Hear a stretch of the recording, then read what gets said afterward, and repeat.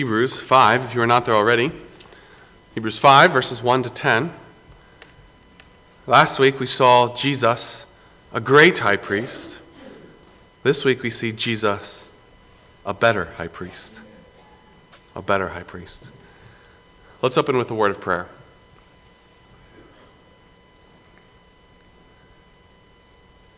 Heavenly Father, even as we just sang that song, as we come to that chorus and our hearts proclaim, "'Tis the Lord, the King of glory." Heavenly Father, this morning our hearts do rejoice in the incarnation of Jesus Christ and the fact that he was the Son of God who took on flesh, who has sympathy with us because of the things that he has suffered, yet without sin. That he died on the cross for our sins. That he rose again victorious. That he is seated at the right hand of the Father. That he pleads for us. 'Tis the Lord. Oh, glorious story. We rejoice in that. We have hope in that this morning. And Heavenly Father, we pray that even as we turn our attention to this passage, that we would find comfort in our great high priest, and that your name would be lifted high. We pray this in the name of Jesus Christ. Amen. It's interesting that Todd would use that story of Katie getting tires, because I was thinking of starting with something similar. Whenever you find yourself in an automotive store getting work done on your car for whatever reason, many times there is a display off to the side that has several different kinds of tires. And with those different kinds of tires, it gives you different specs. This tire is good on snow. This tire is good in the summer. This is why. This is this thick. This is this kind of tread. I don't know a lot about tires, and so that is helpful to me to see them side by side, compared and contrasted. I recently discovered that Amazon does something similar on their website. If you're like me, it's that time of year where you're just starting to think about getting Christmas gifts for people. I probably should learn that I should start this earlier, but it doesn't typically happen. And as you're shopping, if you go to Amazon and you scroll down, there's this very helpful little tool about partway down the screen where it'll take the item that you're looking at and it will compare it with several other items, very similar items. Some are more expensive, some are less expensive. And with the more expensive, this is what you gain. And with the less expensive, this is what you lose. It puts them side by side and it compares them. And you can see, you yourself can compare and contrast. I found that to be a very helpful tool. And I start there this morning because as we come to this passage in Hebrews 5, that's exactly what the author of Hebrews is doing. He takes two things and he sits them side by side so that you can compare them. I think it's important for us as we come to this passage to remember the larger context of the book of Hebrews. Who is it that he's writing to? He's writing to Jewish believers who are tempted in the context of the day that they live in, the persecution against this new thing called the church. They are tempted to run back to the law. They are tempted to run back to the comfort of the priesthood, of the temple. They're tempted to run back to that. And yet here, the author of Hebrews will take that system, that old high priesthood, and he'll set it side by side with Jesus Christ, our new high priest. And he will compare and he will contrast.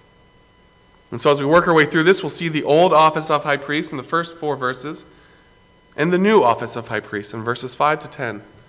And as we work our way through this, I would encourage you to note how he touches on the exact same things. We'll see as we work our way through here the authority of the old high priest. He was appointed by God. We'll see his compassion. He understands the weaknesses of those he represents. And yet we'll also see his weakness. He's a sinner. And then the author will move his attention to Jesus. And we'll see his authority. He too was appointed by God. We'll see his compassion. He too understands the weaknesses of those he represents. But instead of his weakness, we'll see his superiority. He has been perfected and called by God to be our king priest. And so this morning we will compare and contrast, and we will come to the conclusion that Jesus is better. As we start this morning, in Hebrews 5:1, we see the old office of high priest. For every high priest taken from among men is appointed for men in things pertaining to God. Every high priest. Every high priest who is chosen is chosen. This is not something that a man takes unto himself. In fact, if you work down to verse 4 complements verse 1. Verse 1 just kind of leaves it open-ended. They are taken from among men. They are appointed. But who is it that does this appointing? Well, verse 4 answers that question. No man takes this honor to himself, but he who is called by God. It is God who has set up this high priesthood, and it is God who calls this high priest. No one takes this to himself. As we work here in the beginning of chapter 5 into this idea of high priest, we were introduced to it last week at the end of chapter 4. And we're introduced to a subject here that will be more fully developed as we go forward into chapter 7, really through chapter 10. And here we're introduced to it, this comparison. And he starts with this fact that every high priest is chosen. They are appointed for men. You can go back and look in the Old Testament at Aaron and his lineage as they were called by God, Exodus 28, 1, all the way through Exodus 29. They were called. They were set aside. There were specific things that they had to do because God had chosen them for this. It is not that Aaron one day stood up and said, hey, Moses, we're kind of related. I get you. I understand you. Let me be the high priest. It is not Aaron who volunteered. It is God who chose. Aaron was picked, and his lineage was picked, called by God. And yet notice what it is that this high priest does. He's appointed for men in things pertaining to God. He is set aside by God for God. What is it that he does? That he may offer both gifts and sacrifice for sins. If you really want to jump into this and study and understand these gifts and sacrifices, you could read Leviticus 1 through Leviticus 5. It gets very detailed on all these different sacrifices. It explains several different kinds, including burnt offerings, grain offerings, peace offerings, sin offerings, and guilt offerings. Some of these offerings are free will offerings. They're out of the abundance, the thanksgiving of the heart as one comes and just, I want to give. I want to worship in this way. I want to give of my grain. Some of them are necessary on behalf of sin, seeking atonement. I know that I am a sinner, and I know that blood must be shed to cover my sin. It is the high priest who offers these gifts and sacrifices, who brings them before the Lord, for the people. And yet notice what benefit this is. His authority comes from God himself. He has been appointed. He's been appointed in things pertaining to God, to represent the people before God and God before the people, to offer sacrifices and gifts. And yet he has compassion. He can have compassion on those who are ignorant and going astray, since he himself is also subject to weakness. This high priest is not to be marked by harshness or impatience. That has no place in the priesthood. Because God is not harsh. Because God is not impatient. As these people come to the high priest, as they bring their gifts and their sacrifices and their offerings, he's not to say, again, Ron, you just came yesterday. Tim, this is the exact same offering that you gave 2 days ago. Get it together.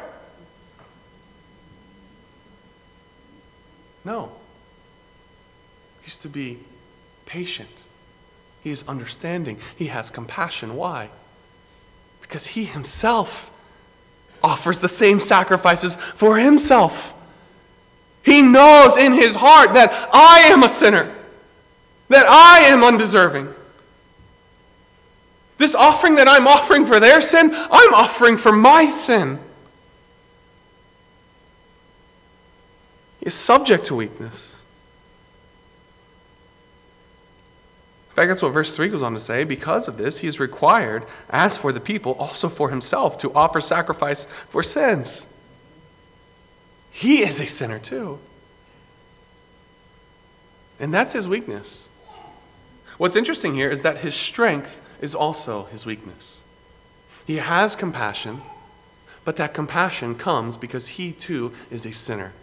Because he understands, because he has walked that road, because he knows their weakness and their failings. And that is his weakness. He is not a perfect high priest, because he too falls short, because he too must offer sacrifices for his sins.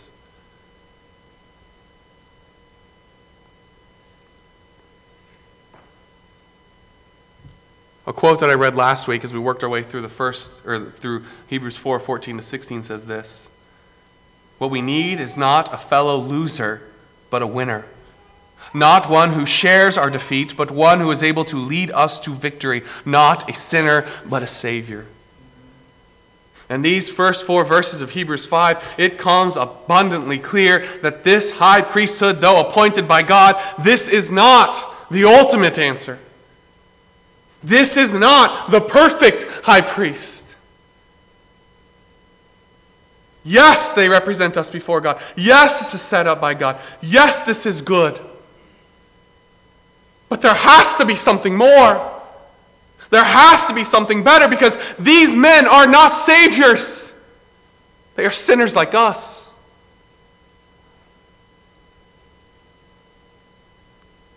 Remembering the context of this book, that is the point that the author of Hebrews is trying to get these people to understand. Don't run back to this system. Look at the failings of these high priests. Look at the weakness of the law. And now turn and look at Jesus Christ, the new office of high priest. Notice verse 5, "So also, in the same way." The point that he makes in these first few verses 5-6, is that Jesus Christ, just like the high priest in the Old Testament, under the law is appointed by God, so Jesus Christ has been sent by God. So Jesus Christ was divinely appointed by God. So also Christ did not glorify himself to become high priest, but it was he who said to him, "You are my son.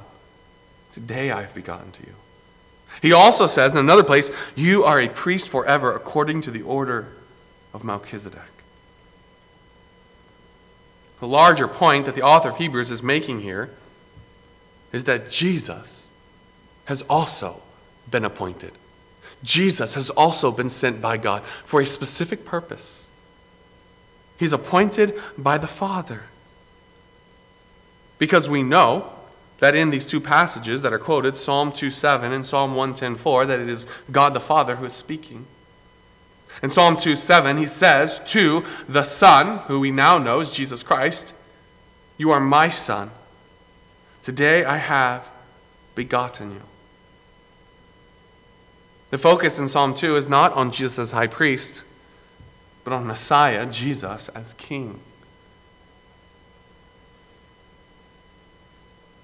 It's almost striking. It's the same focus in Psalm 110, that second passage, "You are a priest forever according to the order of Melchizedek."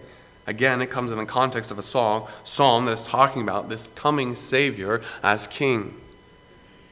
It's almost kind of striking to us because we expect at this point some kind of a passage talking about Jesus as high priest. But he focuses on Jesus as king. And here we're introduced with the slightest reference to a truth that will be more fully developed, even by the end of this passage, but much more in chapter 7 and following. And it will go on to actually be a major point made by the author of Hebrews.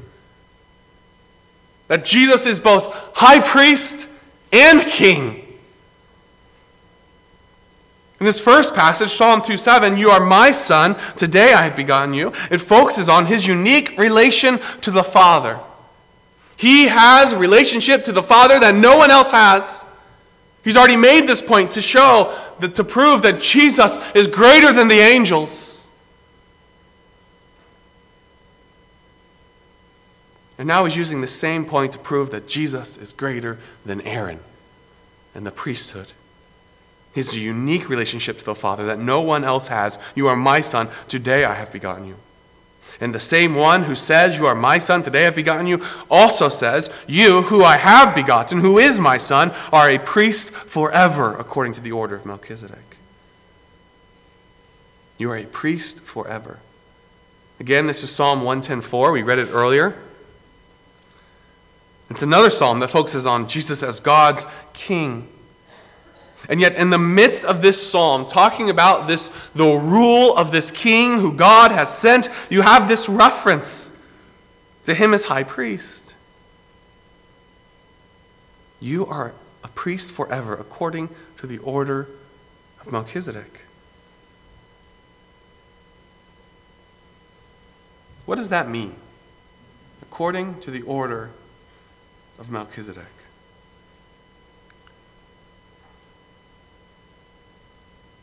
Melchizedek, you might remember the story.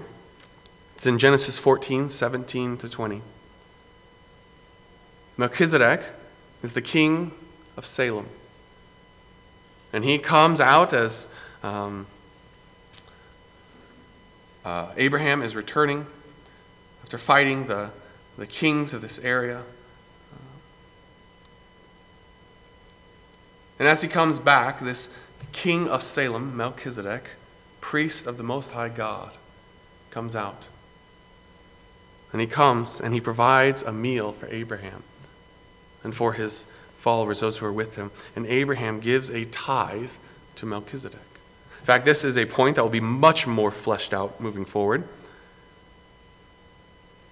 But the point here, according to the order of Melchizedek, and we'll see that going forward, even into verse 10. This Melchizedek plays a prominent role in the Old Testament, and yet it's a very small role.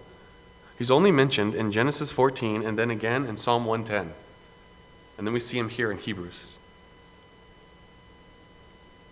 But this order of Melchizedek, I don't believe that it means that there is a traceable line of priests from Melchizedek to Christ, that you could look back and see, oh, there's this priest and this priest and this priest and this priest. But the idea, as we'll see here, developed and even more into chapter 7 and following, is that Jesus Christ, as foretold in Psalm 110, is a priest in the same way as Melchizedek. In the same way that Melchizedek was a priest and a king, a unique one, serving God Most High. So is Jesus Christ. The point is that Melchizedek is a smaller pointing forward to a greater.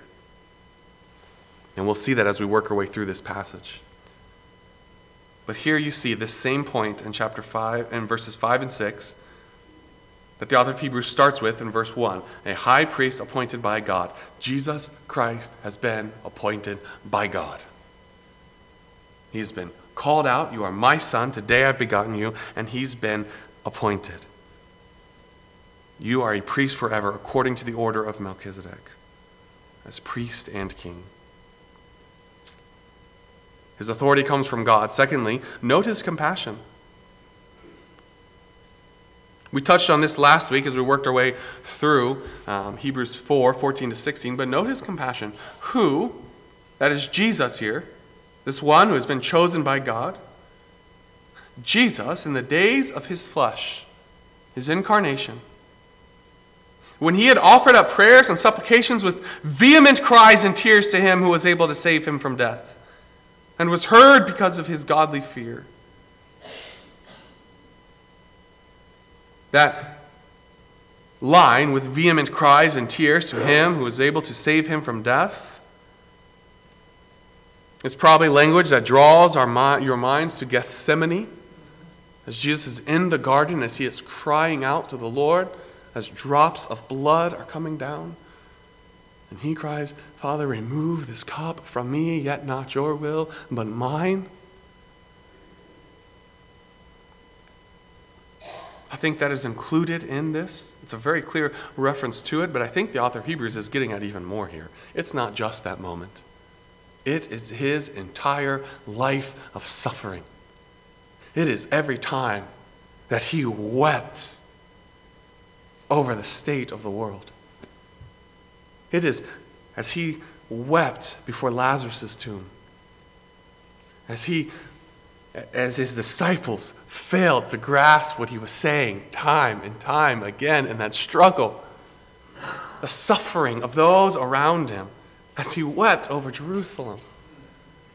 It is his entire life of suffering. His entire life. And yet, note, throughout this, he was always dependent on the Father. He offered up prayers and supplications, and he was heard because of his godly fear. Though he was a son, right? Psalm 2:7, we already saw, "You are my son." We know that Jesus Christ, the Son of God, John 1. Yet, as a son, yet he learned obedience by the things which he suffered. The things which he suffered his entire life on earth. And there's a couple things for us to address in here. First, I want to go back to verse 7. In the days of his flesh, when he had offered up prayers and supplications with vehement cries and tears to him who was able to save him from death, and was heard because of his godly fear. What do we mean there? How can the author of Hebrews say that Jesus' prayer to be delivered from death was heard? Because we know that he died. But he didn't stay dead. He was delivered from death. The Father did hear his cry, and the Father did deliver him from death. He submits to the Father's will. He submits to death, and God heard his cry and delivered Jesus from death on the third day when he rose victorious. Another thing that needs to be addressed here is in verse 8, though he was a son, yet he learned obedience. What does that mean? Does that mean that there was a time when Jesus was not obedient? This is something he had to learn as he developed? No. Do not be obedient is to sin, and we know that Jesus suffered and yet without sin. He never sinned. So it does not mean that there was a time when he was not obedient. Rather, what this is getting at is he learned or he experienced all that obedience entails from the perspective of human weakness. He learned obedience. He experienced obedience in the flesh through human weakness. It's one thing to be obedient in the courts of heaven when your will is lined up perfectly with the Father's will because you are God. But he experienced obedience when his flesh was fighting against that because he was fully man and yet he never sinned. And so he understands your struggle. He understands your weakness. He understands that struggle. And because he learned obedience, by the things which he suffered, and having been perfected, again, not that he was ever imperfect, but when he was made to be a perfect priest because of his suffering, Because he is able to sympathize with us, he is then made a perfect high priest. Having been perfected as a high priest, he became the author of eternal salvation. Having been perfected. This goes back to Matthew, the beginning of Matthew, the incarnation of Jesus Christ, the end of Matthew 1. As the angel comes and talks to Mary and to Joseph, what is it that the angel says? He uses two names for Jesus. Emmanuel, God with us, and you will name him Jesus. Why? For he will save his people from his sins. And that's the reality that we see here. He had to be Emmanuel, God with us, before he could be Jesus who will save his people from their sins. He had to have that sympathy, to understand that experience. And having been perfected, he became Jesus who will save his people from his sins, the author of eternal salvation to all who obey. The idea of obedience here is obedience that is presupposed by faith. That's a point that the author of Hebrews has been making all the way through the book of Hebrews, that this obedience presupposes faith. You must act this way because you claim to believe. And those who believe, that faith affects your actions. You will obey. He is the author of eternal salvation to all who obey him. And again, he returns to this idea, called by God as high priest, according to the order of Melchizedek. In case you've missed the point that the author of Hebrews is making, he just lays it out for you. Jesus was called by God to be your high priest and your king, according to the order of Melchizedek. He not only has access to the Father, he has authority. He is high priest and king. And the author of Hebrews wants this to be clear in your minds. He wants to connect the dots. Jesus is the fulfillment of Psalm 110. He is that king who has been promised, and he is your high priest who pleads for you before the Father, who has also been promised. And the point that he is making here, when you boil it all down, is that in Jesus Christ you have a better priest from a better priesthood, and therefore you have a better hope in Jesus Christ. Cling to that. Cling to that. My senior year of high school, we had a kind of senior retreat where we went away. There was a camp in the mountains not too far away from us called the Wilds. And what we'd do is we'd get away for a week. They'd take all the seniors in the high school and we'd go up to the Wilds and we'd spend a week there. And they'd bring a speaker in, and the speaker would challenge us all week long as you're coming to the end of high school, as you're transitioning to college. Really make your faith your own. Recognize this and grow in the Lord. And it was one of those things that everyone looked forward to each year. It was a retreat. You're getting out of classes for a week. But it wasn't something that they forced you to go to. See, you had a choice. You could stay back in Greenville and go to class for a week, or you could go to the Wilds with all of your friends. You could play basketball. You could do the giant swing. You could go swimming. You could eat snacks. You could do all this fun stuff. You could sit under this great preaching and have a fun week. And when you put those two things next to each other, class for a week, or camp with all my friends from school for a week, there's a clear choice, is there not? This isn't one of those things where you have to sit down and make a list of pros and cons, and I don't know. I can't make up my mind. What should I do? It's an obvious choice. There is one that clearly stands out as better. Brothers and sisters, this morning, as we look at this passage, as the author of Hebrews has taken the old high priesthood and the new high priesthood in Jesus Christ, and he has put them side by side. As you come to the end of this passage, there is an obvious choice.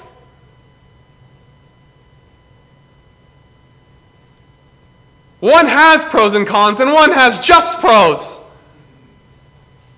Choose Jesus. See him. See who he is. See all that is yours in him. He is God's King, prophesied and sent. And he is your high priest. He has access and he has authority. And he understands you and he understands your weakness and he pleads for you before the Father. Cling to him.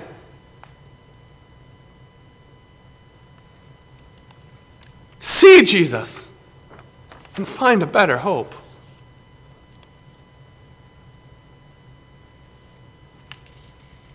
I think sometimes as we come to passages like this, that almost seem more theological. We're talking about, the high priest and Melchizedek, and there's some of these big ideas that are hard to wrap our minds around. I mentioned this last week, but I think when you come to a passage like this, sometimes it can be hard to take that theological truth and to plug it into my life. What does this mean for me? What is the fact that Jesus is my high priest?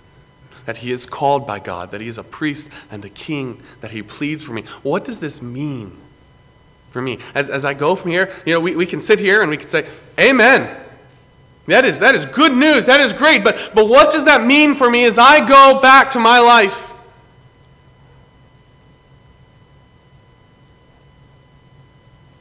It means this, brothers and sisters. It means that you have an advocate before the Father.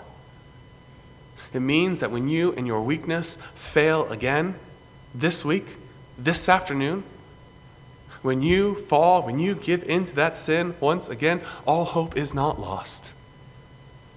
It means that you have hope because you have a Savior who pleads for you, who understands, who gives you strength. You don't have to give in to that sin.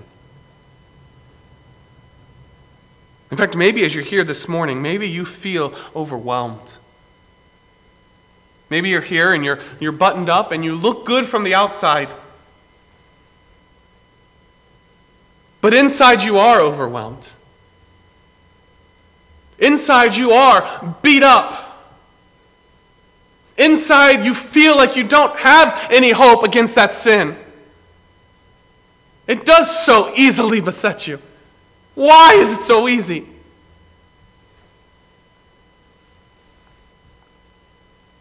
Maybe it's not sin. Maybe it's just the overwhelming pressures of life.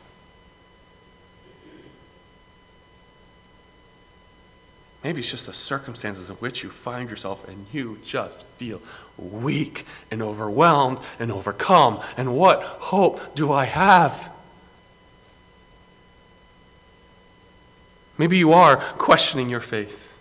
Maybe you feel like you are drowning in your sin. You feel trapped. You feel unworthy. Maybe you feel misunderstood or overlooked. And the truth that this passage has for you is a call to look to Jesus and find hope in the midst of all that. When your temptation feels too great, when the circumstances of your life just overwhelm you and you feel like you are drowning in grief or whatever it may be, look to Jesus and find hope. He understands. He is your perfect high priest, called by God, sent by the Father, who took on flesh, who walked on this earth with vehement cries and tears. He's been there. He understands, yet he conquered. And he gives you hope. You're not stuck to do this in your own strength. Run to the cross of Christ and find hope. Maybe you're here this morning and you've never placed your faith in Christ to begin with. Maybe this whole idea of a high priest and a savior, maybe this is new to you. And all you need to understand is that you are a sinner separated by God. The Bible tells us that all have sinned. And yet the good news of Jesus Christ is that he came, that he died on the cross for your sins. What you deserve, he took. And he offers you life if you will just believe him. It's not about how good you are. It's not about what you do. It's not about the fact that you were at church this morning. That doesn't matter. That is good.